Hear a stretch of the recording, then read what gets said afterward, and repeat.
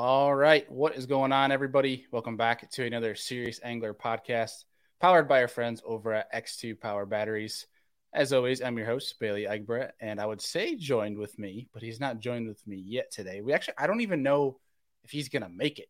We're captainless thus far right now. Andy is actually filming a bunch of Lure Lab shows because we're about to go on a couple week binge here of travel for Redcrest and Classic, and Andy's moving houses, and it's like, if you'd seen Andy's calendar, that is why he is stockpiling up on Lure Lab shows for you guys.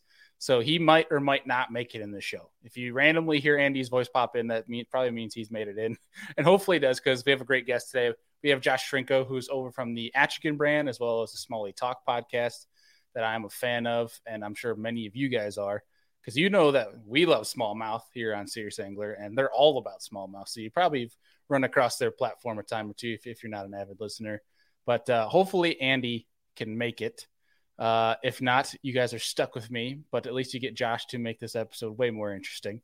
But a couple things for you guys before we get Josh into here is right now, Bass Fishing Electronics. Obviously, you guys know we announced our partnership with them for 2023. They are running sales on a bunch of Garmin and as well as Lowrance and Humminbird fish finders right now. Just head over to their website. You can see under sale and clearance, they're going to be running a bunch of deals here, especially kicking off the year. And if you're in the Northeast and you want to get help getting your stuff rigged, you want them rigged right into their best of completion, Bass Fishing Electronics is the place to go. So look those up. It's actually down in the link in our description, whether you're on YouTube or MP3. You guys can go check those out and head on over and save a buck or two if you're looking to get some new fishing electronics. And that being said, I actually just put in a big order for Santee Cooper for baits. It's that time of year for a lot of us folk. You know, if you're not in the South, if you're in the Northeast or the Midwest, it's about that time to start getting on the water. So if you need to get stockpile up on some baits, Omnia Fishing has a great selection. And of course, we have discount codes to help you guys save a lot of money on your entire order. So check that out below as well. But beyond that, guys, if you're going to be at Redcrest, Andy and I are going to be there the entire week. We're going to be filming some shows in person at the launch. Like, we're probably going to wait for the guys to get on the water. That way there's no like background noise, that type of deal. But we're going to be at the launch watching guys take off Wednesday, Thursday, doing a couple shows together, which is like the first time Andy and I will ever do a show like in person together. We always are on the computer, even though we live 10 minutes away. So that'll be pretty cool. Look forward to those. And if you're going to be at Redcrest, holler at us. We'll be at the X2 Power booth, and I'll be floating around from anywhere from, Berkeley Abu to Humminbird Minn Kota. Well, actually, Humminbird Minn Kota's Classic. They won't be there at Redcrest. But regardless, if you're going to be there, let us know. Come meet up, grab some beers. Regardless, it's going to be a lot of fun. I think without further ado, let's get him on here. Mr. Josh Shrinko. What's going on, man? What's up, Bailey? How's it going, dude?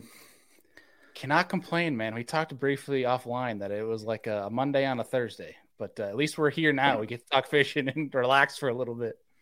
Yeah, dude. I'm taking the day off tomorrow to do a little early spring hiking trip, so I'm feeling good. It's basically Friday for me right now, so yeah, it feels good to not have to not have to work. So yeah, man. Yeah, thanks for having me on. Yeah, of course, dude.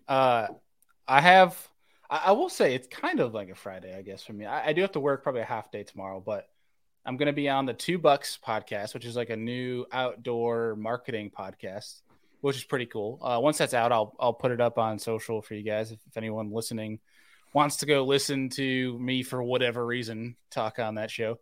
But something cool, man, dude. The first time, it's the first time I've ever been invited to it. I'm going to go speak at one of our local high schools, to the local high school. Oh, that's awesome, dude. Yeah. Very cool. They have a bass fishing club. Yeah. So it's like it's Canisius High School, and one of our friends who actually is one of Andy's avid guide clients, who goes fishing, buys trips with Andy all the time.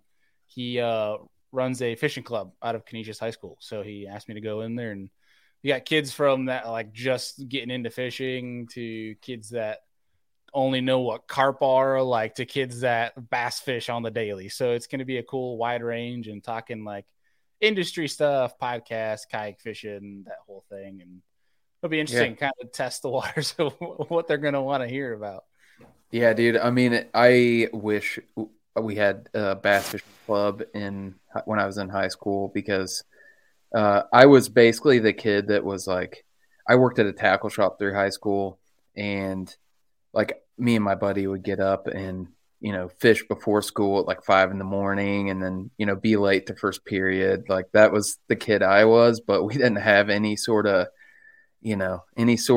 bass fishing club, so it was all unofficial. But we were definitely known as the bass fishermen, in high school. So Yeah, yeah. I'm right there with you, man. Even into college, like I didn't have that either growing up. We didn't have high school teams. We didn't have, obviously couch fishing. There weren't teams in New York at the time when I was going through it.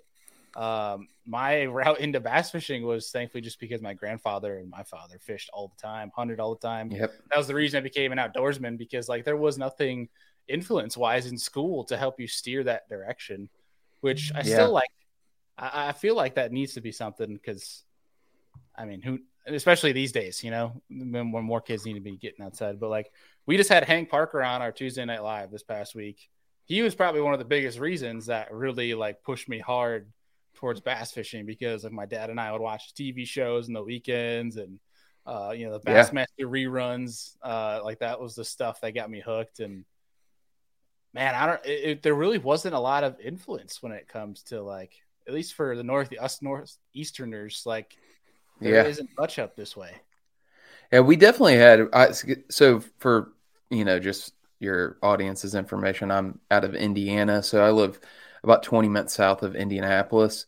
In Midwest, like we have like hunting and fishing culture around here is pretty big. You got Wheeler and guys like that came out of here. Mm-hmm. So it's like definitely people take it seriously, and there's definitely a lot of like, I would say more hunting than fishing. Where I'm from, it was like big time, whitetail hunting. That's like what everybody's into. That's what I think of Indiana as whitetail. Yeah, dude. I mean, yeah. And I used to hunt archery and shotgun, and it just, I don't have enough time for that anymore. I need to sell my bow because I got a $1,000 bow sitting up there and I need to get rid of. But, yeah, but, I do think fishing is something that, as, the industry's kind of, expanded and grown, and it's gone more of like a grassroots sort of route, and the college thing started. You got guys like Jordan Lee and that came out of the college ranks, mm-hmm. and the high school thing is just kind of the next progression of it. But I mean, I was thinking the other day, I was like, man, if I even just had a fishing kayak when I was super young, like I would have had so much freaking fun. Because we were fishing off the bank and stuff, like, and you can only do so much when you're doing that. But yeah, man, it's cool to see that kind of grow. I mean, you cover a lot of aspects of the sport. So I was telling you, I've been listening to your podcast, been binging on it a little bit because I drive a lot for my job. And I was like, man, I need to get into the whole pro fishing sort of thing. I was watching the Seminole today because I used to do that and I just kind of got away from it, but it's pretty fun. It's definitely better than like watching like pro baseball or pro basketball. Oh yeah. So. Yeah. 100%. Dude. Yeah.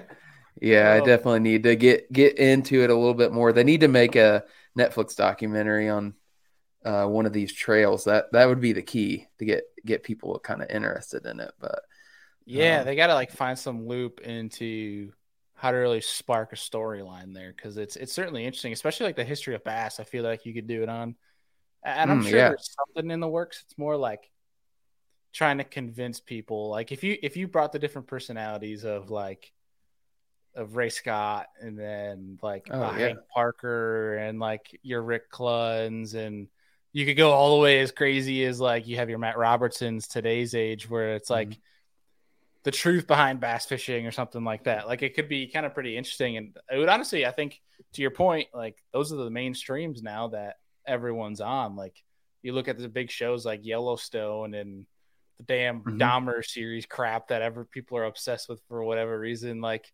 that's like where everyone goes now, like beyond like a YouTube or an Instagram, that type of deal, or Twitter. Like that's where everybody usually flocks to from a media standpoint. Not that it really is media, but Yeah, they had, I don't know if you've ever seen them, but they had an F1, like Formula One racing documentary on Netflix. It was kind of like an ongoing series. And then they just brought out a golf one for the PGA Tour. And it's just like a really well done documentary. And I don't follow golf and I don't follow Formula One, but I watched those, and it introduces the character of the drivers and the character of the golfers.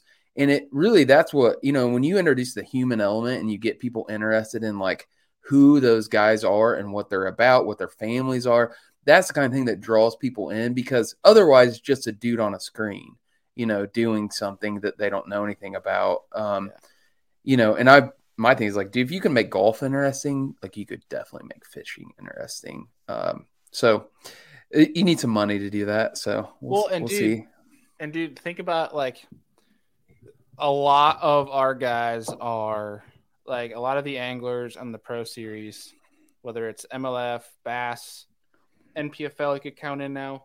Like the majority of them, I'll say, are like your Alabamas, your Texas, you have a decent chunk from Oklahoma, and you have a lot of like that Minnesota, Michigan, some Northern in them, but a lot of the guys are from the South, and a lot of them, honestly, they take pride in calling themselves a redneck. And think of how many Netflix and Hulu series are. I mean, there's Duck Dynasty. There's people love that stuff, dude. Dude, it's right there. Rednecks are just like, they're like wild animals in a zoo, dude. People, sophisticated people look at them. They're like, oh man, these are wild. So yeah, it would make for a good TV show. There's definitely some characters on the tour. I mean, it used to just be like Ike and Ellie, guys like that. But there's a few like really interesting dudes. I was watching it today. I was like, man, I don't know any of these guys. Like, I need to. But there's so many different trails now. It's like it's hard to figure out like what's the major trail. I know MLF and Bass is kind of like your two main ones, but somewhat split. But yeah, man, it's cool. It's a neat thing. Your podcast kind of pushed me to get into that a little bit more, and I've been listening to you, and I've been digesting a little bit more of that. I still am not going to fish for largemouth because I freaking hate largemouth. So still a smallmouth only guy, but there's plenty of that. So yeah, dude, that's something I wanted to get into, and I meant to ask you way earlier because everybody that's new to the show, we always like want to know the roots, like how you got into bass fishing in the first place. So that's part A of my first question to you is one, how you got your start into bass fishing in the first place, who got you into it, and then two, I want to know about this hatred for largemouth. When did this stem? Yeah, that's funny. On this.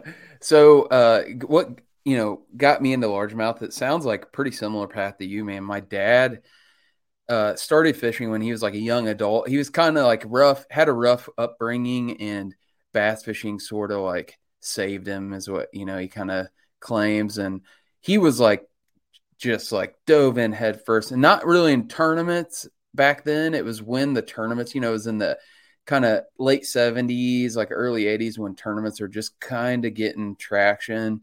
And but he just fell in love with bass fishing in general. I actually got, growing up around that, dude, when I was like 7 years old, he would take me on the water for like 13 hours. I mean, we were just like, it was like baptism by fire, dude. I was like, you either going to love this or you're going to hate it. Today. Yeah, and I remember like when I was young, thinking like, man, I'll never be able to catch as much fish as my dad. Like he would just scorch me, dude. No mercy. He'd be up there just crushing them, and I'm in the back deck, and figuring out how to work certain lures, and so that was sort of what molded me into a fisherman. And we didn't fish for smallmouth at all, really. Like it was all reservoir fishing, largemouth type stuff out of a fiberglass, bass boat. And then I actually pushed my dad to get into tournaments because I was like, kid, you're just like, man, let's go do some tournaments. So so we started fishing a couple series. There was like a Christian based series called Fishers of Men. I don't know if you've ever heard of it. I feel like that's like one of the biggest trails in the country right now. So it was just getting started. So we ended up fishing like their Indiana kind of series, and it was a team tournament. That was what kind of made it attractive for us because I could fish with my dad, and it was like, two guys, 2-man team.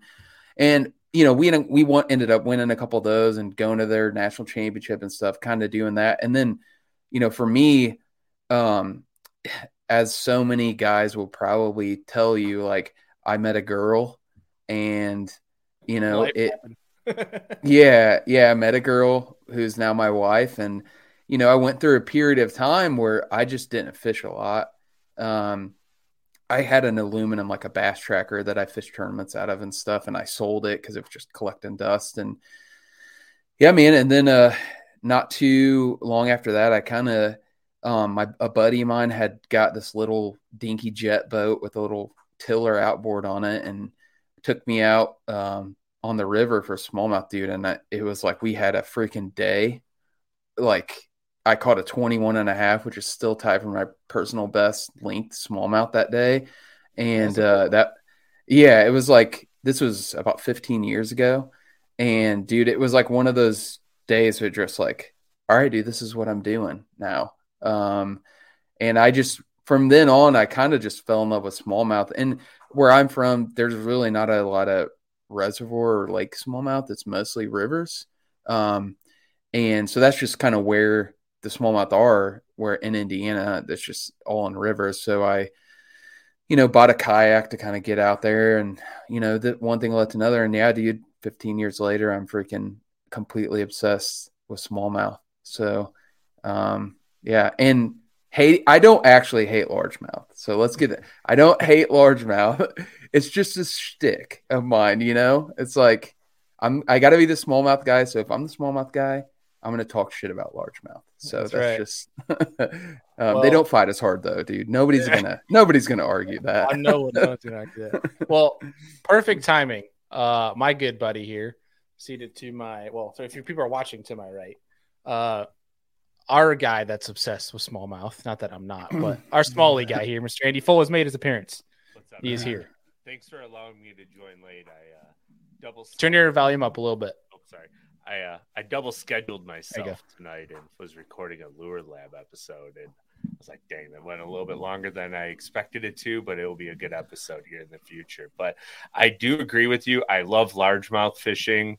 Smallmouth are great because I guide for them like 100 days a year, but I do have like a soft spot in my heart to go and catching big greenheads because they're just dumb at times, and I love them. So yeah, nothing's dumber than a river smallmouth though. Yes, I was gonna say, like, if I had my choice between like a big fat lazy lake smallmouth or a pelagic smallmouth that's like in our Finger Lakes and where there's not as much current but they roam more and chase bait fish, or a river smallmouth, I'm 100% all the time going to chase a river smallmouth because they're just way more aggressive. They will eat topwater and spinnerbaits. Everything.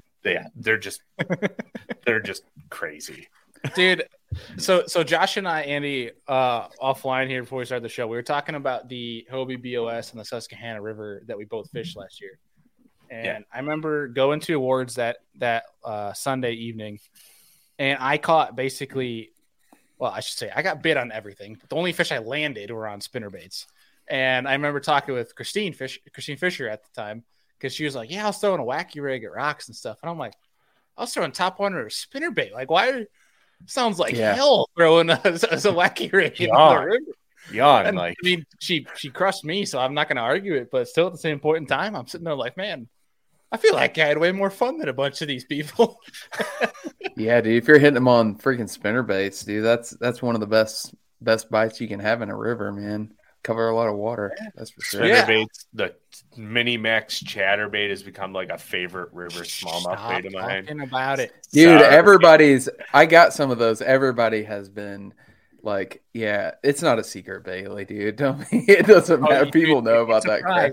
You'd be surprised. There's some people that don't know about it yet. And there's some other like smaller chatterbait style vibrated jigs that are really cool. Like Megabass makes a really cool like small broken down one. I can't remember what it's called. I have one of them, but it really thumps hard in like current situations, and it's a little bit more compact, and you can get a lot of bites on those too.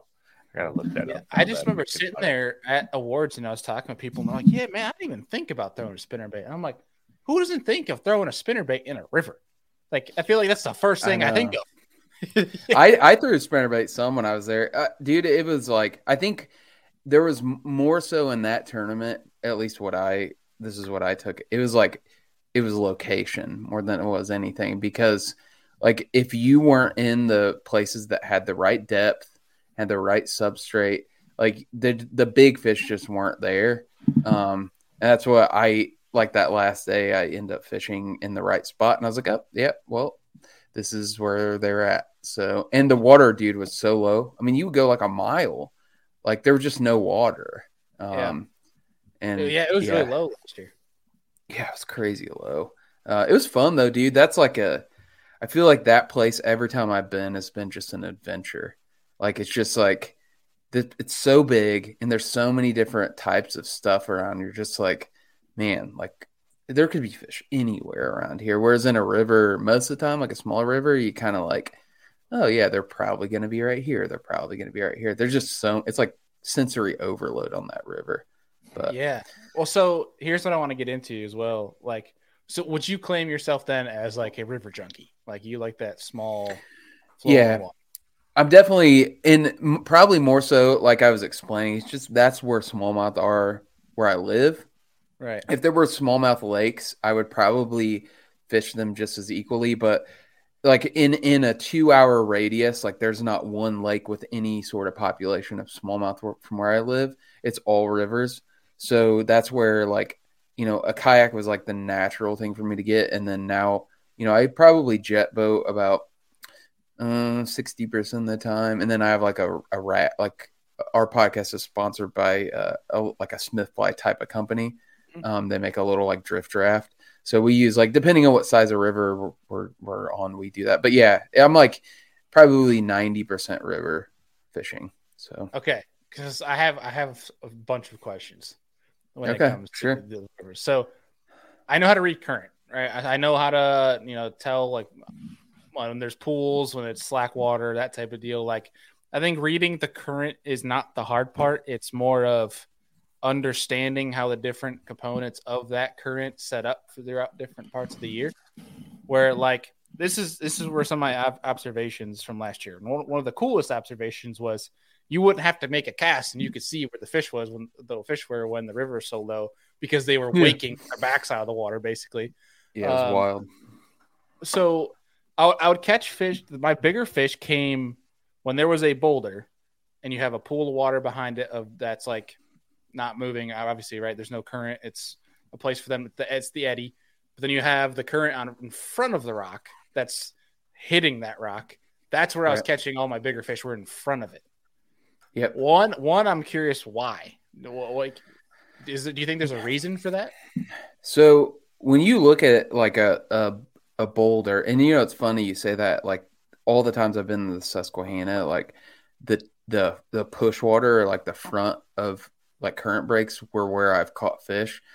You know, reason why I've talked about this with a few guys, and like you guys will probably know what I mean. Like ultimately, we don't even ever know why fish do what they do, right? Like we can like give educated guesses, and you're like, oh, it's hilarious how guys are like, oh yeah, the fish were doing this. Like, dude, you don't like fish are dumb, like especially bass. Like sometimes it's like everything's purely instinctual with them, and sometimes, dude, you're just like, what the hell? Like I have no idea why they're doing this. My guess on that is like when you look at a rock in the river and you have kind of current going around it, you obviously have the slack water behind it, right? But when they are actively feeding, they're using that current as like a conveyor belt. So like all the little like, you know, crawfish or bait fish or whatever they're feeding on in that river, they're getting kind of washed around the front side of that rock and around, you know, the sides. And I think those guys, they sit in that slack water sort of as like they don't have to expend energy. So they're kind of sitting. I've found they actually, when you catch them on the front of the rock, they're actually underneath the rock. And I've walked up to those rocks and like kicked them, like just to see. And dude, almost every time, even if I haven't caught a fish, like there's always big fish that'll just shoot out from under it. So there's always fish under those big kind of like boulders that stick out. You're like, oh man, that's probably got fish. Now where they're eating at, yeah, a lot of times, dude, for whatever reason, they eat on the front side of the rock. And I think that probably has something to do with which way the forage is kind of flushing around that rock. Whereas like if you fish, I think the natural thing for a fisherman to do is go around the back side of it and fish it. But they're facing upstream because they're like looking for that stuff kind of washing downstream. So a lot of times if you're fishing behind them, they don't even see you. So I found the exact same thing on the Susquehanna with those grass islands, like the tips of them. Dude, that river, I don't know how many times you've been there or whatever, but that river is 1,000% an hour before dark river, like in the summertime. Like an hour before dark, like if it gets dark at 9 o'clock, from 8 to 9, dude, it is lights out. And I figured that out. Like I was there for like a week a couple years ago with Juan Verroot. I don't know if you guys know Juan, but he's like a guy. He's a kayak guide out there, and he hosted all of us. We're on the Wilderness Systems team, and dude, he's like, dude, we'll quit fishing at like noon and just go out there at like 6. And he's like, just trust me, this is. And dude, it was nuts. Like, I mean, I'm talking like you fish all day and you'll get like 2 or 3 18s, like, just kind of like pretty slow fishing. You go out there from like 7 to 9, and you had like 20 fish over 18 inches. It was wild. And they were all at the front sides of those grass islands. And it was like at 7 o'clock, all of a sudden you started seeing shad just skipping everywhere, dude, at the front side. And you just float as fast as you could to the front of the island. You'd crush like 2 or 3 18s, go to the next one, 2 or 3 18s, next one, 2 or 3 18s. I mean, it was like crazy. That's a little bit in depth for your question, but I don't know if that, I actually thoroughly enjoy that. Can I get a little bit more like scientific on it, if you don't mind? For sure, dude. So I kind of drew a picture as you're talking. What happens with a boulder? This is your boulder right here. When the water is running over it, I drew it. Don't mind me. As water runs past your boulder, the fish will sit. Oh, I got to find my picture here. So as the water's rushing over the boulder, don't mind me. So the water comes past the boulder, right? Like it's running by. They'll sit in the front side of the boulder because as the water hits it, it actually creates a soft pocket in front of that boulder. So as the bait gets sucked through the current, the bait will actually sit in the front of the boulder before it gets flushed behind in like a circle. If there's a hole underneath the boulder, as you're talking about, it's actually a prime feeding area for the biggest fish to live because they're the strongest ones that are able to live in that little bit stronger current. And then you'll catch your smaller ones behind just picking up the scraps.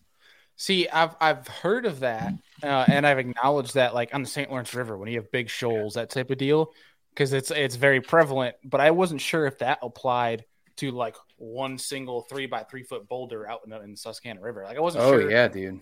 If there's gravel and you have like undercuts on it, like you have to think of it almost like an undercut bank. You have a big boulder and you have gravel and prime bottom composition. It's gonna wash out somewhere on that boulder, and where it's washed out slightly, that's right where that fish is gonna lay. That's wild to me.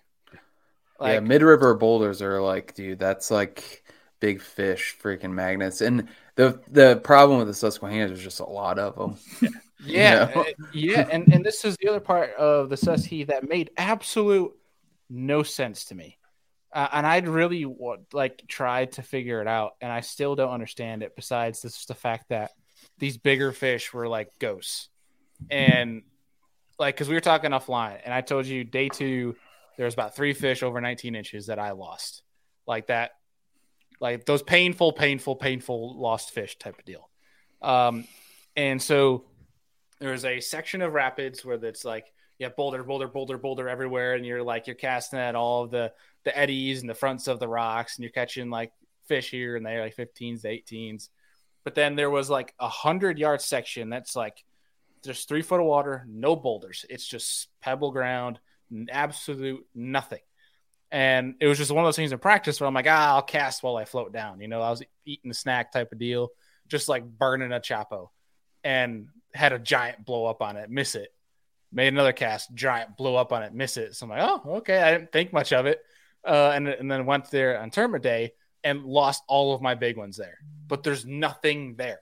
Like, I tried to figure out what it could have been. I know exactly where you're fishing, dude. I guarantee you it's the same spot that I'm thinking of. We'll talk I ended up about this, and I'll send it to you. But like, it made no sense to me. I'm like, why here? Why not up at the rapids? Why not on the boulders? Like, they're in the middle of nothing. And I'd throw spinner baits, cheddar baits and stuff. Wouldn't touch it. They'd only touch the top water, and they'd come off every single time. And I'm just sitting there. I'm like, these are like ghosts. They're just here to haunt me. Like, this is all it is. There's two reasons why I think they would have been there. One, if it's right below like a rapid section, it's an easy spot for them to rest. But you're in the dead of summer, there could be an underwater spring there too, where the water temp was just slightly cooler and they felt more safe and relaxed because that slightly cooler water temp. In river systems, that's huge, especially when the water starts getting 70, 75, 80 degrees. Well, how do you know? Let's say for the spring, how do you know that? Like, you got to jump in and lay on the bottom, buddy. Yeah. You're practicing. That's the only really know. Yeah. Just jump in and lay and get in the bottom, and you'll feel the water temp change. So this wasn't the same spot that I'm going to refer to here, but I did find a spring. Andy, that's really interesting you said that. I found a spring. And you know what was wild, dude? I got to this spot. It was Christine Fisher and Guillermo was like, they were like pre-fishing, and they were, I had been kind of working my way upstream, and they were floating down, and we kind of intersected at this spot. And I saw, dude, it's the only time I've ever seen this. There was like 10 muskies all in this one spot. And I'm like, dude, there's muskie everywhere. I'm like, what? I've never seen this. And I've also never seen, like, there was like 2 20-inch smallmouth literally on the tail of one of these muskie. And I was like, well, something's weird here. Like, why are these all, because I had a follow from one of those muskie. I was throwing a spinnerbait or something. And it, it kind of scared me. I was like, holy crap, that's a big freaking fish. Well, I marked that spot because I was like, oh, I might go back there. This is during practice, but I called Jeff Little because I was talking to him about, because he knows that that river like the back of his hand, and I was like, dude, what's up with this spot? And that's first thing he's like, oh yeah, that's he's like, that's a spring. He's like, it's so low right now and the water's like baking hot. All those muskie want to go to that clean water, so they're like, they want that 10-degree drop or whatever. And that's exactly what it was. Now, I didn't catch any smallmouth there, unfortunately. Now, the cool thing about springs are in the wintertime when the water's higher, you can go back to those same areas where you find those springs, and the water temp will actually be slightly warmer. So, like right now, the water temp is probably 34, 35 degrees. But if you find a spring, it's going to be 38, 39, 40. And that's where you're going to catch all your biggest smallmouth in the winter, because they will actively feed there because the water is almost to the right temp for them to feed. That, or you go to a sewer discharge and it's really warm. that is the other. Little trick for winter fishing there, for river winter fishing. You find a warm water discharge from a water treatment plant, it's gonna have freaking stack of fish.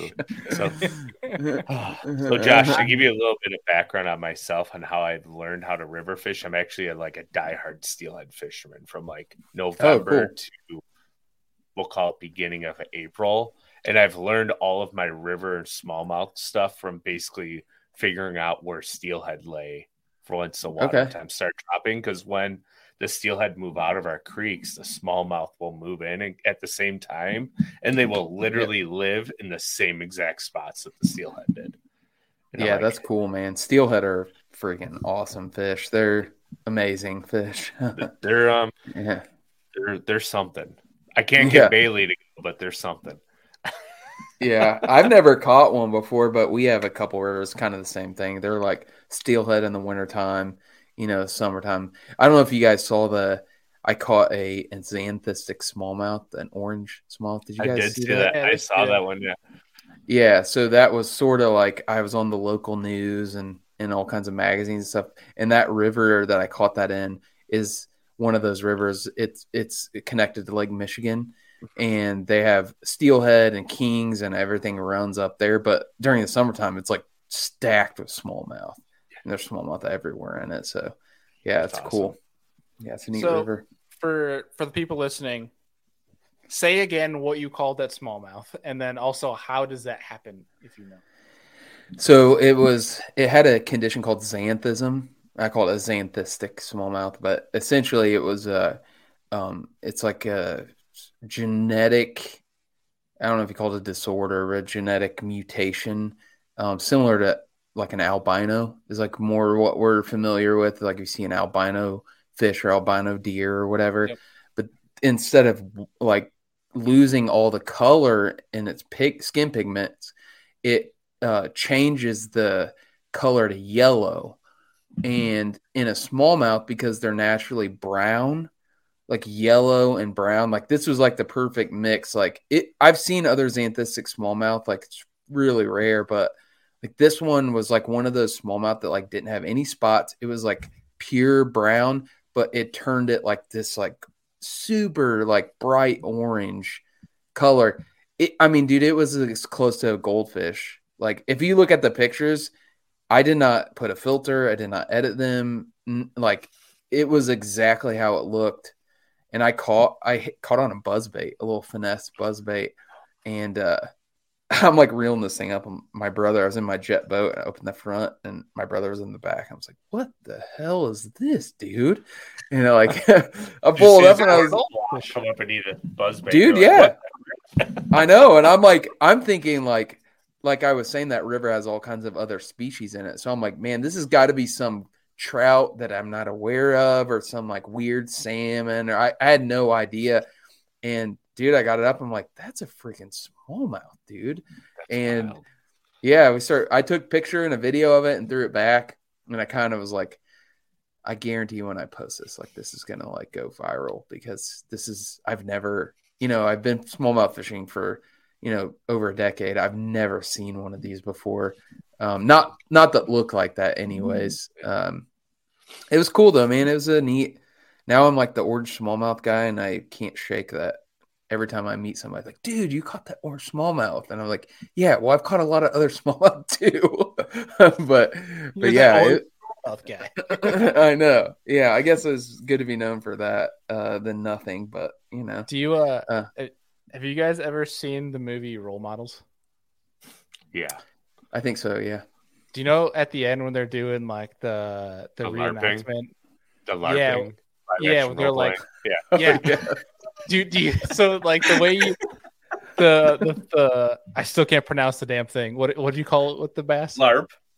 No. Xanthistic. Xanthistic. Do you guys remember their name? Kiss of my Anthea. That's all I thought of when you said that. When you said that, I'm like, that's the first thing that popped in my mind. It's a good movie. It is a good movie. Don't watch it with your kids. Yeah, absolutely not. Emmy will not be allowed to watch that until she's about 18, so no worries. Until you're like 30. Yeah. That's good stuff. Well, dude, so one of the things I want to talk about, obviously for anybody that doesn't know or wasn't aware but needs to know, is you have two really cool endeavors. One with the Achigan brand, which is freaking sick apparel, especially that's smallmouth geared. Sorry for you largemouth folk, there's nothing there for you. But then also the Smalley Talk podcast. So talk a little bit on those two deals and how those all started. Yeah, man. Honestly, it was kind of one of those things for me. I'm a little bit of just an entrepreneur. Like, I own my day job is I own a medical device company, and that's like what I do. And I was like, I hate selling medical stuff, so I want to do something, kind of fun. So, my brain kind of goes towards like, and you guys have probably talked about this, but like building your own brand, right? Just like, and for me, I felt like one of the easy things to do was start a podcast. And this is, we're in our 5th season now. So this is when podcasts had, when Serial, if you guys listen to Serial, is like one of the first like big podcasts that came out. Everybody was listening to Serial. It's like a true crime podcast. And my buddy's like, dude, you need to listen to this. I'm like, I don't even know what a podcast is, but cool, dude. Send me a link. And that was before Apple even had a podcast app. And I started listening to it, and I'm like, I drove a lot. It's like, dude, podcasts are the shit because I can consume this media while I'm driving. And it's like basically a radio show. And I was like, I need to, get in on this. So I started personally was like starving for fishing content. And I was like, there was just like nothing good out there, like from a fishing standpoint. And specifically smallmouth, like I couldn't find anything. Like there's like Orvis I remember they had like one episode on smallmouth or something, like the Orvis podcast. I'm like, dude, this sucks. Like, and then I was like, my natural just personality is like, dude, I'll just do it myself. And so my kind of good fishing buddy that he's an attorney here in Indianapolis, and we go fishing all the time. And I was like, dude, we should start a podcast on smallmouth because we were both like hardcore smallmouth guys. And he's like, yeah, dude. So we started that. And it, I think first we actually started a blog, which is this Quest for 23. If you guys have seen this around, this is kind of a sub brand for Achigan. Is like, it started as a blog where kind of our like goal, like we're not, I was explaining before the podcast, I'm not really like a huge tournament guy. I do fish, about a dozen tournaments here. Most of them are local. But I'm consider myself like a trophy hunter at heart. And for me, our like lifetime goal is catching a 23-inch river smallmouth. And so we started blogging about it, and then very quickly realized that I hated typing up blogs and podcasts were way more fun. So we, started a Smalley Talk, and rest is history, man. Like we've, we got a little bit of a cult following with that, and we got like, guys, it's a very unique audience with that. They call themselves the Wet Boys. If you guys hear that term, which it's the root in the term Wet Boy is probably not. It's another you don't want to like talk to your kids about it. We basically just sort of. I wish we would take it more seriously because we only put out episodes like sometimes once a month. It's very like infrequent. But yeah, it's one of those things too. That my co-host is like one of the funniest guys I've ever met. And it's a lot of humor, a lot of sophomoric humor. But we just, try to just like keep it on brand. We're just like smallmouth guys. We talk about smallmouth. We have smallmouth guides on, which Andy, I would love to have you on sometime if you're consider yourself like a smallmouth specialty guide. We're building out a Smalley Talk guide network. So we're identifying guys who kind of specialize in smallmouth throughout the country and like building a database for people, because we get tons of guys that like, hey, do you guys know anybody in this part of the country or whatever? And we have nobody we know in New York, so that would be a great. So one of my really good friends and clients literally rocks your gear every time he comes on that boat. Okay, awesome. Ryan Dahl. Oh, dude, Ryan Dahl's the freaking man. Yeah, he is. Yeah. He usually comes up once a year with me, and he'll go out for a couple days, and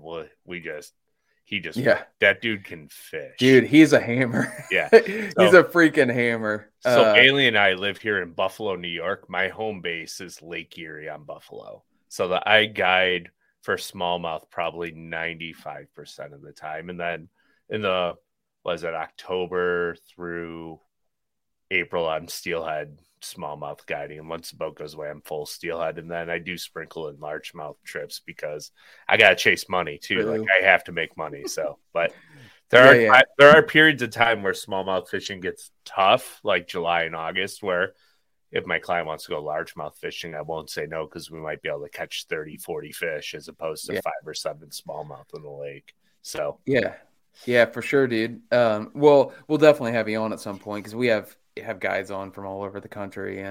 But yeah, that's kind of what Smalley Talk is, man. It's like, it's a a little bit of a like we don't take ourselves too seriously.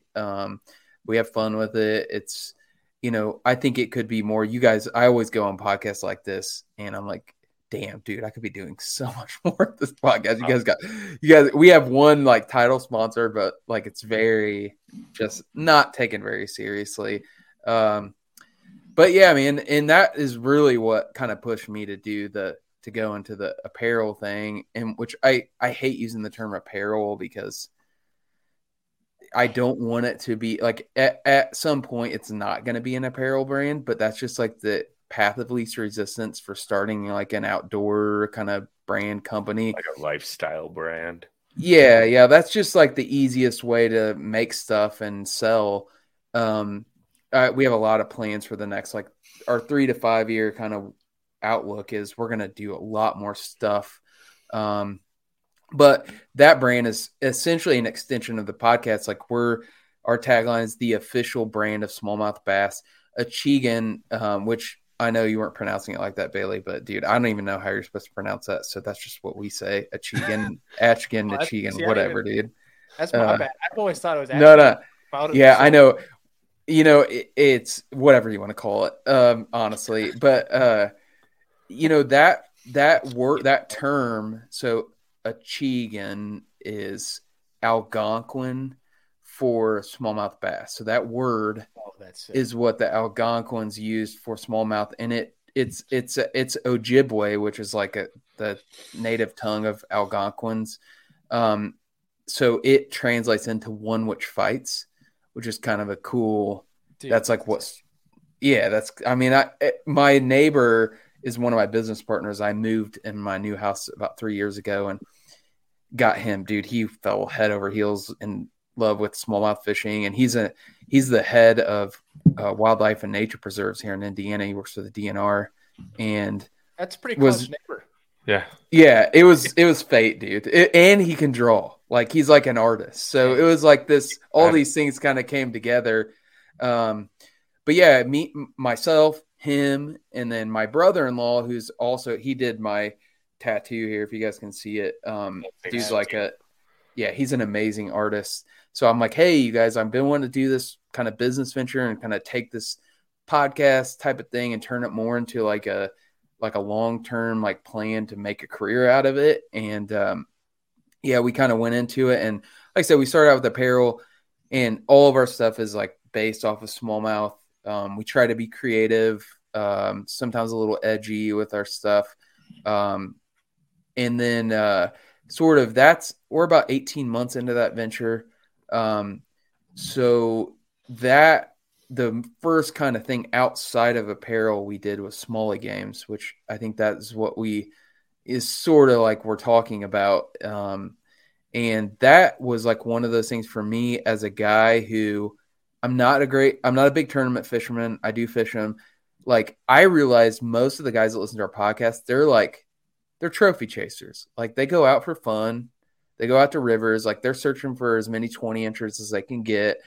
But those guys still like competition, they still like, and I realized I'm like, man, there's nothing out there for those guys. Like they catch a fish, they take a picture, they put it on Instagram. And it's like, great.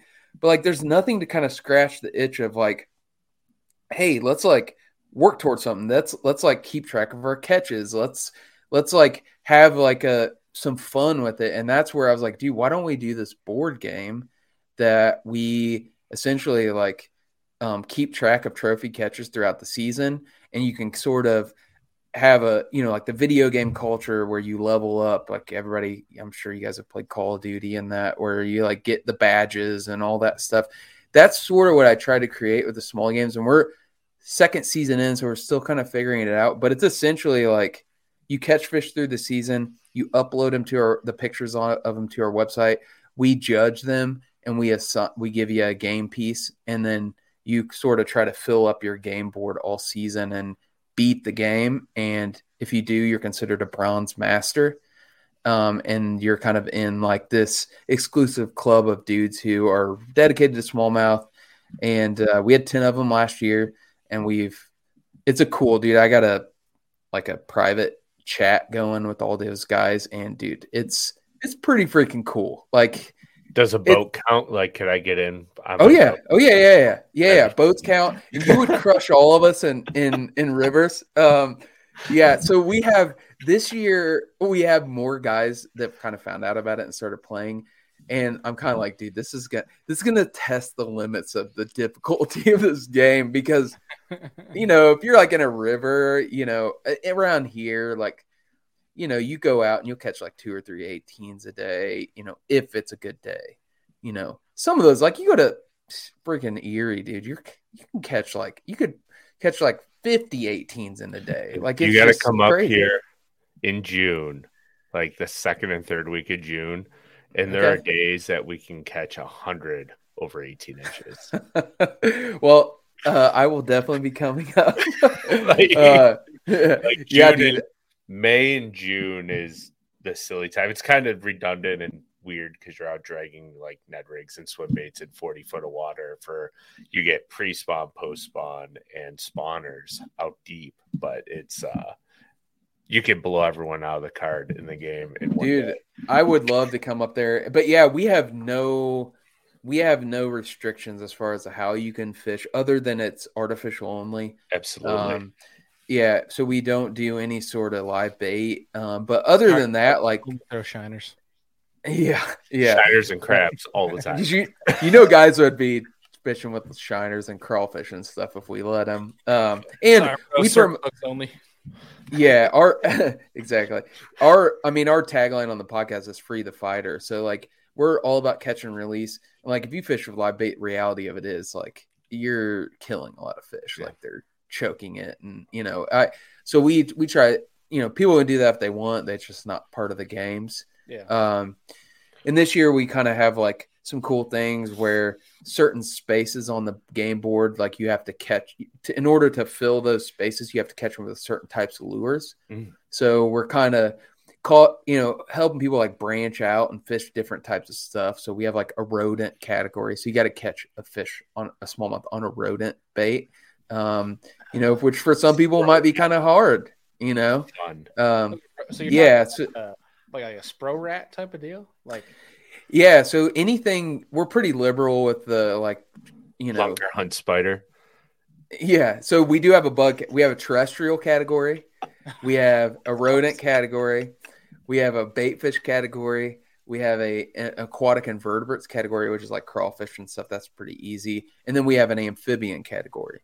So like, all those classes of lures, you got to kind of like to fill, and there's 5 spaces of each of those categories. So you essentially got to catch 5 fish on a rodent bait, 5 fish on some kind of frog or salamander bait, 5 fish on a bait fish, so it's to beat the game.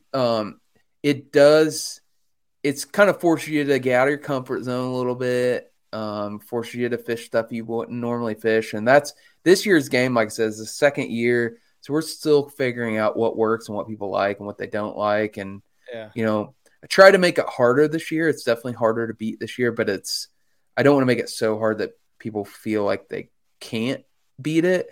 But yeah, man, it's just fun, dude. We had 15,000 some inches of smallmouth turned in last year during the games. Yeah. And it was cool, dude. It was cool seeing all the pictures come in, and blew my mind. It's like, no 23s, not one. 22 old freaking fish too. Like, if you can catch one. Yep. Oh, in a river, that's a 20-year-old fish probably. Yeah. Yeah, dude. That's like, it's the holy grail. Yeah. I think I've even in a lake. In the lake, one ever. I've gotten a few like 22 3/4 to 7/8, but I think I've caught one over 23. And it was this past June, and it was a post-spawn 6.9. Buddy, post-spawn 6.9. That's nuts. If you catch a 23 in our game, we only ordered like 9 stickers for the game pieces on the 23s. But if you catch a 23, it's like the complete like ending piece. You skip you skip half the board if you get the 23. So you still have to play some of the game, but if you get to 23, you like skip it. Like, it's like this shortcut that goes all the way through. the board. So yeah, we'll see, man. I mean, I've seen very, very few legitimate 23s. Like when I started that Quest for 23 thing, everybody and their brother was, oh, I caught a 23 in 1996 on this river. And like, I'm like, okay, dude, whatever. What'd you measure it with? Your calf? Yeah. Like, oh, yeah, I didn't have my measuring board that day. Or like, I lost the picture. But there has been about 5 dudes that have sent me pictures that were like, yep, that's a 23. And most of them came from like the New River. That's like almost exclusively out there, dude. Are you going to do that event this year? I'm considering it. Yeah. I had a bad experience the last 2 times with the New River, dude. I was like, I went in the summertime and it was not good. Not good as in regards to fishing or off the water? Dinks, dude. A lot of dinks. Yeah. Oh, yeah. Just okay. I've heard bad things about it, like the neighbor, like the people there. Oh no, that was fine. Like it was honestly one of those things. I mean, it's a beautiful place, but like this is the way I view the New River is like the upper end, like the biggest of the biggest fish are like about as bigger than any river in the United States. But like overall fish population, there's just not. It's not like the Susquehanna where there's like an abundance of 18s and 17s and 19s. Like it's like the fish are either like 21, 22 inches or like 12. And, for me, if I'm going to travel, 7, 8 hours to go fish an event, like I want to enjoy the practice. I want to enjoy like the whole experience. Like the tournament's kind of secondary to like the fun fishing. Whereas like if I can go up to Minnesota, dude, like I can crush it all week in, Minnesota. So it's like, for me, I don't know. We'll see. It's a cool river. It's a historic river. It's the oldest river, supposedly the second oldest river on Earth or something like that. Really? That is. Yep. It's supposedly, so next to like the Nile, I think is the oldest.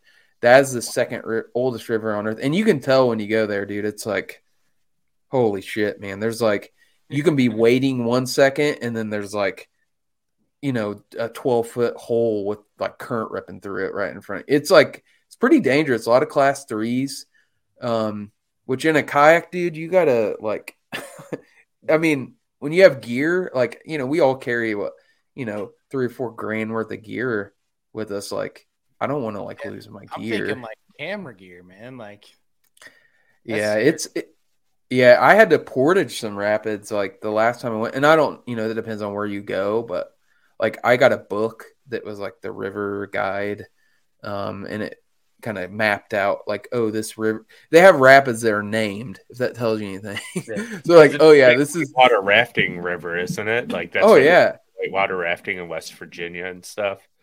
Yeah, so they whitewater raft down in the gorge, yeah, like the lower part. I don't think there's probably a smallmouth in there, but that's not where the tournament's going to take place. But the part where you fish, dude, like I'm telling you, Bailey, dude, you'll see. Like if you go there, you're going to be like, I shouldn't have the PA-14 now. Well, I mean, there's spots, dude, where you go through and you're like, I'm not taking my kayak through there. No way, I'm not going. No way, I'm not doing that. Yeah. Whereas like that raft I have, you can take that thing through anything. Like you can take that thing through like class. I haven't taken it through class 5, but we had somebody take it through your class 5. You can go through kayak though is a different story. I've dumped my kayak before in class 3, so I don't want to lose my gear. Class 3s are about where you want to stop messing around and actually know what you're doing. Dude. Yeah, man, if you're in Steelhead rivers, like there's, you get some whitewater and like some class 3s, they're not all created equal. Some of them are like they look scary, but you go through them and it's like, that wasn't so bad. But there's other ones where there's like huge boulders and stuff you have to kind of navigate through. And those, you get pinned against one of those boulders, dude, and it'll just flip you, dump all your gear. And like, yeah, like there was a couple of those on the New River that I was like, we just drug around them. And it was fine. But you needed to understand that like when you got to those places, you needed to not go through them. Mm-hmm. So we had tell too, because the elevation change from the top to bottom is kind of crazy when you start getting above class 2 rapids, because some will be like 10, 15 foot elevation drops. Yeah, like waterfalls. Yeah. I mean, yeah, that's what in reality, if you like would watch a video of yourself doing it, you're probably like, oh, that didn't look near as cool as what I thought it was. But, you go to some of those places where it's like, it feels like there's no way you would ever go through that in a kayak, like not with fishing gear. I took my gear on one of them. I took all my gear out, and I was in a Ride 115 wilderness system at the time, which is kind of like that's like if you're going to use a fishing kayak to go through rapids, that's like what you want. It's kind of like meant for that sort of thing. And when I got out of the one that I went through, like my entire kayak was filled with water. Like it was like I was hitting stuff with my nose and just like a wall of water to come over, and like I didn't flip it, but yeah. I think that's the most dangerous part is like once you start getting above those class 2 rapids, you get a lot of like whitewater rollers in them. Yeah. And if you have your nose going through, and I know nothing about kayaking, right? But like I know from watching videos and drift boats and being on drift boats and rafts that like if you come in there wrong, even on a drift boat that's sitting 6-7 foot over the water, like when you come through those rollers wrong, we'll still get water over the bow. Yeah. Which is crazy to think about. Yeah, it's fun. You're like, what? Yeah, for sure. Trying to get a second kayak just for that event this year. I have that Hobie inflatable, dude. I freaking love that thing. I bought that like. So many people popped them at the Susky. So I got a bunch of holes in mine, but I never got any that were big enough to like stop me from keep fishing. But dude, I got a solution to that. So we don't need to get into that right now. But is that what it is? No, I got I have a system where I can patch stuff on the river, no problem, in like 10 minutes. So if it ever does get a hole in it, like Harshman got that hole in his, I can patch it on the side of the river, no problem, keep fishing. Whereas last year I was kind of like, I thought I could patch it, but I figured out why it wasn't working. But yeah, I'll tell you about it. Because I saw you had pictures of one. I didn't know if you actually had one or if you were just testing I borrowed it. So I work with Morgan Marine up here in Keuka Lake in New York, and he let me borrow it for that Susky event just because PA-14 on what we were doing was not going to work. So like, which is actually kind of wild to think like that a kayak's too big for certain. It's crazy. I think it's like a go-kart though, right? That dude, it's crazy, maneuverable. It's wild. It is cool. So dude, I feel like we could go on and on and on. We're gonna have to do another Smalley Talk Serious Angler collab here coming down the road. Sure, man. But, Andy, do you have anything for Josh here before we let him go? At this moment, I just want to say thanks for allowing me to hop in like 20 minutes in. I apologize that I was late, but Josh, it was really good meeting you. I wish you utmost success with all of your fishing endeavors that you're doing, and keep rocking it out. I loved all the content, you guys. I don't know why I wasn't following you. I'll be like, I won't even lie. Like, I thought I was because I always look at your page, but apparently I wasn't following you, but I am now. So, yeah, same with me, dude. Yeah. I'm glad I learned it was a Chigan and not Achigan, because I've always been calling it Achigan for years. That's a very like Indiana pronunciation, so I don't know if that's how the Algonquin said it, but we're just rolling with that. We had to pick something, but yeah, dude, same to you guys. Your guys' podcast is freaking sick, and I was telling Bailey before you get on here, Andy, that like you guys have kind of like I've been binging on the last couple weeks, and you guys have a really cool platform that's got me into stuff that's like rekindling my love for like competitive fishing and stuff that I watched growing up, and very, very cool, super like entertaining. It's not a lot of fishing podcasts out there, dude. Let's be honest. They're just like snooze fests, like there's a lot of them out there that just like, it's really hard to listen to and they're just dry, and your guys is super entertaining. So So, man, hopefully I was able to create an entertaining episode for you guys on your feed. Yeah. We appreciate it. If you're game, dude, we're gonna have you back on for sure, and we got something coming down the pipe later this year that we'll love to have you on a bunch. But we got to get you. Yeah, dude. Involved. I got him on the show as well. That'd be cool. Yeah, man. If anybody wants to check out our stuff, it's Achigan Brand. So ACHIGAN brand.com. That's for anybody our, struggling like me, I'll have it linked down below. And then Smalley Talk, we're not on YouTube, which is probably a mistake on our part, but we're on Apple, Spotify, Google, all those audio only platforms. I do not want my ugly face posted on video every week, so we keep it audio only. Buddy, but they have to deal with this. You're good. Yeah, we're all fishermen are ugly, dude. We all have beards. We're all we're not. We didn't get where we got in life from looks. So dad bods and beards. Yeah. And then at Smalley Games, if you guys want to sign up for it, it's on the Achigan website. It started on March 1st, so we're only this is the second day of it. You can sign up anytime throughout the season, no issues. I'll go ahead and throw is this going to air tomorrow? Yep. Okay. We'll do, let's do a discount code for your listeners, Largemouth Suck. We'll do Largemouth Suck. 15% off of Smalley Games if you guys want to participate. So cool. Yeah. Is that one word? One word? Yeah, Largemouth one suck? word. Largemouth Suck. Yep. Lowercase? Yeah. It doesn't matter. Yeah, it's Doesn't not matter. cap sensitive. So, yeah. That's hilarious. Oh. Yeah.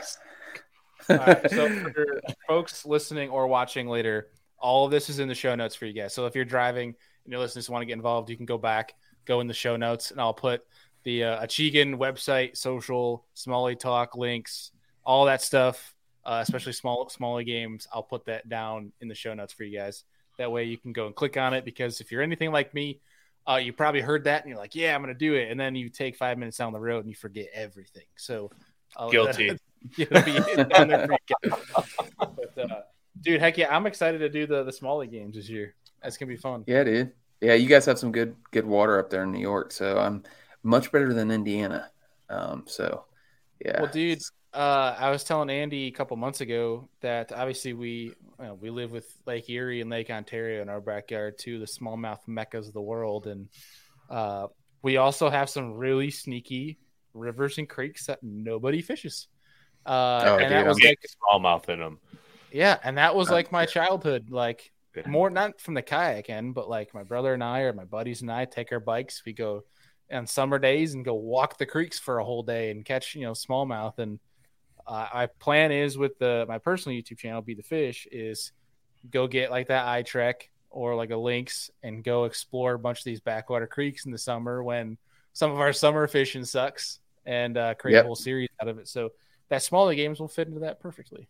Yeah, dude, for sure. It's a lot of fun. It'll take you back to your roots. So that's right. Heck yeah. So, yeah. Well, thanks, dude, guys. I almost forgot, Andy. This was actually almost the last question. Last question, yeah. Oh, so we can't let you go just yet. We got our last question of the night, which if you listen to the show, you definitely know it's coming. And that is, if you could sit down with any three individuals, whether they are currently alive or alive 1,000 years ago, maybe they were the Algonquin, anybody of your choosing, have a steak, have a beer, and pick their brain. Who are you going to invite? Whew, damn. This is a hard one. I just heard Hank Parker answer this afternoon. So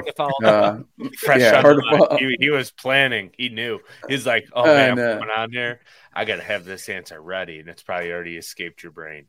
Yeah, I honestly didn't even I wasn't even thinking about I'm going to have to answer that question when I was listening to this. So totally unprepared.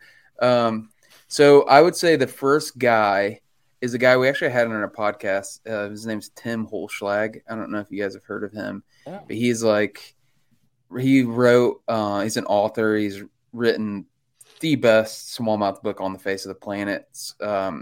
He has two of them, but one of them's like creek smallmouth, one of them's river smallmouth fishing. And it changed the game for me. If you haven't checked his book out, but he passed away about after he was on our show, about a year after he's on our show. So that dude would be one of them. He was super cool guy. Shoot, man, probably Bill Dance, just because I grew up watching him so much, and he was supposed to be on our podcast. I had him booked and everything, and had a heart attack, and he couldn't come on. So that I need to get him on our podcast, but he's like one of those guys that like just iconic fishing. Like I just, the Tennessee hat, you always grew up seeing, his blooper reels, and dude's just a living legend. And then probably I would say Kevin Van Dam, just because he's the GOAT. He's from Michigan, so he knows all about smallmouth, and that dude would probably like a wealth of knowledge. There's probably other people I'm not thinking of, because I would really value like a guy like Johnny Morris, like who is more like on the business end of things, because that's kind of the way my brain works a little bit. But yeah, KVD, Bill Dance, Tim Holschlag, that's a good trio, so we can roll with that. Yeah, I like that a lot. Well, dude, seriously, appreciate you taking time out. This is not going to be the last time you're on this show. We're going to schedule a bunch of stuff coming up, and then obviously, like I mentioned, later in the year, which we keep hinting at with folks. It's probably annoying some people that we keep hinting and just not getting every episode at this point. Actual hint, because I'm excited about it. If I can't get it off my mind. But yeah, you're gonna have to wait another couple months, folks. Sorry.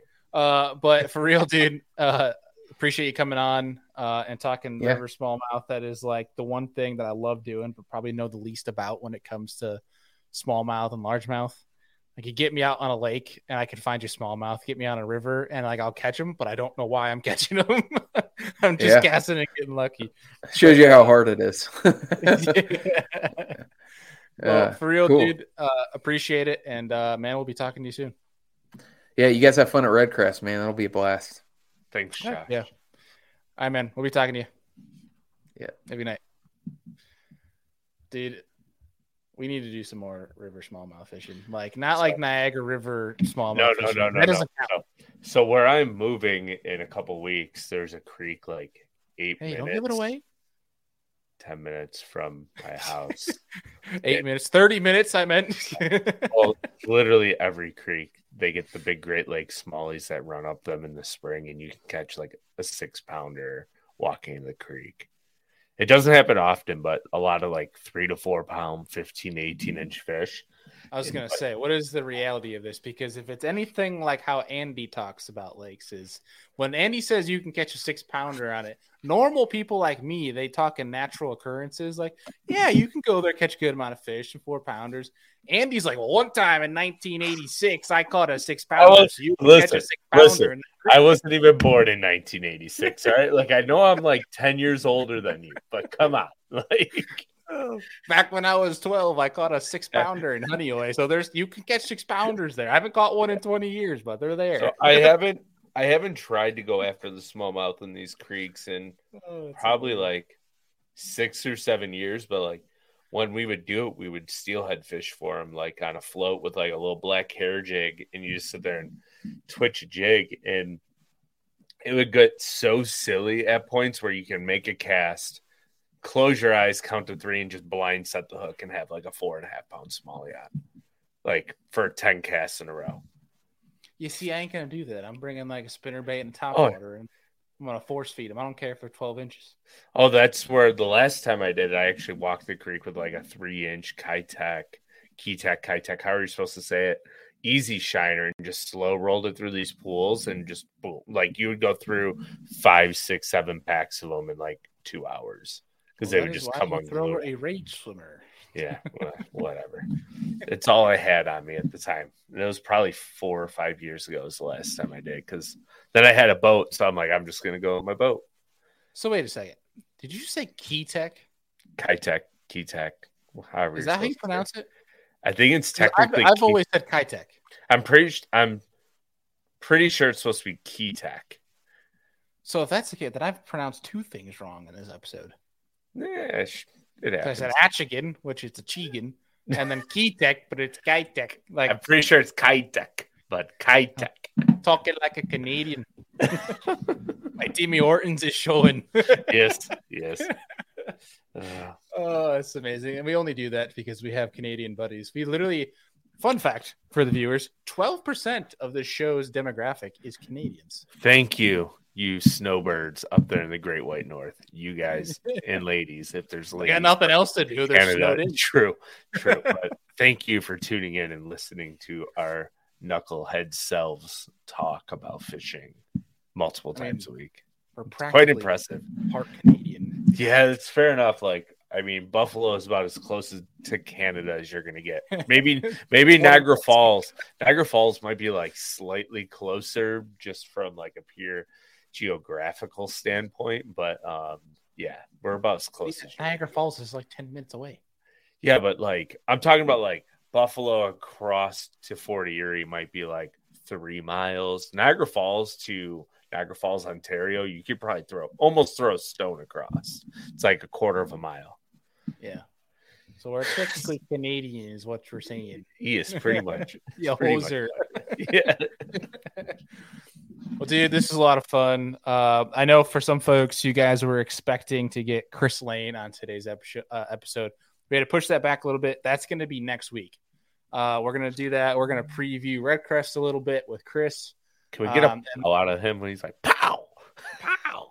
Maybe that'll be our ending. Pow. I don't know. Maybe we'll see if we can get out of it. I'd feel weird asking, be like, hey, Chris, do you mind doing a pow for us? How like your pow chant when you boat flip in like a 8-pounder.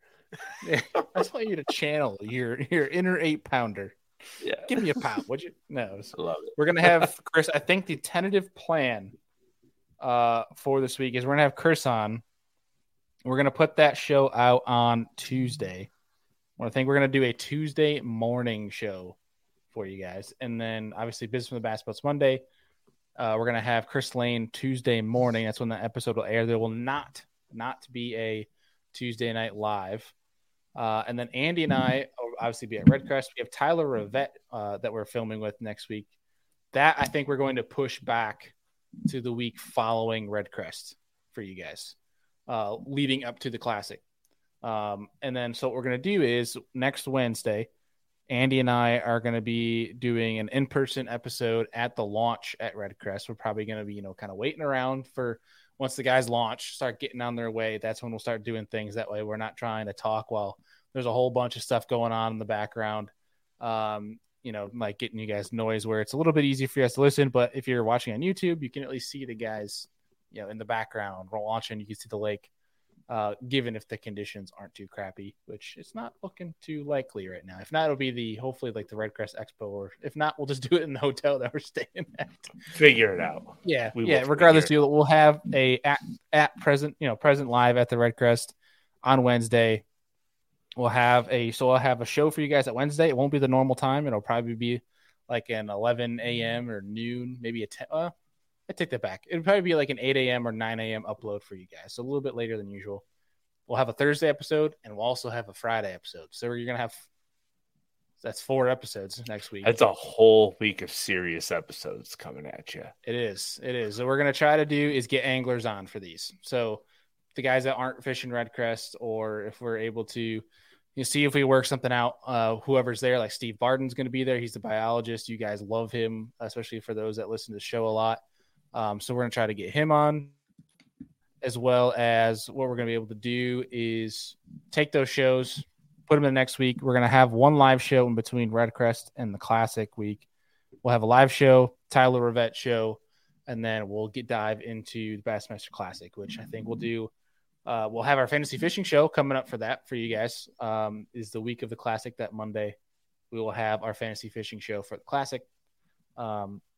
Which again, if you guys are going to be at Redcrest or Classic, hit us up. We're going to be at X2 Power Boost for both of them. But obviously, if you guys see, Pure Fishing or Johnson Outdoors at Redcrest, I keep saying Johnson Outdoors. Johnson Outdoors is going to be at the Classic. That's where I'll be floating around, as well as X2 Power. But some cool shows coming up is what the gist we're trying to get at. We have the remote setup finally going. Couple busy weeks. Yeah, maybe we'll bother our good old buddy, Mr. Jeff Queen, and do a live on the water podcast with Jeff one of the nights while we go fishing. Not on Lake Norman, obviously, but one of the nearby lakes. Well, either way, we'll figure it out. A lot of cool stuff coming. Hope you guys appreciate it. But Andy, I think that's going to do it for this evening. But for folks, again, no live next week, but we'll see you Tuesday morning for the Tyler. Oh God, I'm all over the place, man. For the Chris Lane show. Chris Lane show. Yes. The Chris Lane show. We'll see I'm you all guys over the next place. week. Yeah. Have a good one. Peace.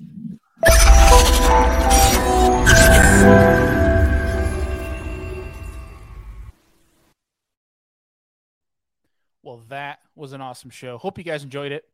If you can and your app allows it, please leave us a rating and review. It really helps us get seen more, which allows us to access more time and more variables to be able to bring to the show to make it better for you guys. So hope you enjoyed it. And if you did and you liked some of the things we talked about in this episode and want to check out our show partners, all of that is in every single show description. You can click down there. It's got all of our discount codes, all of our links to our show partners, where you guys can go and support the people that support this show and help us make this show happen. And of course, this show does not happen without you guys. You guys know we appreciate you. You're the Serious Angler fam. You're the reason we're here. Appreciate y'all, and we'll see y'all on the next one.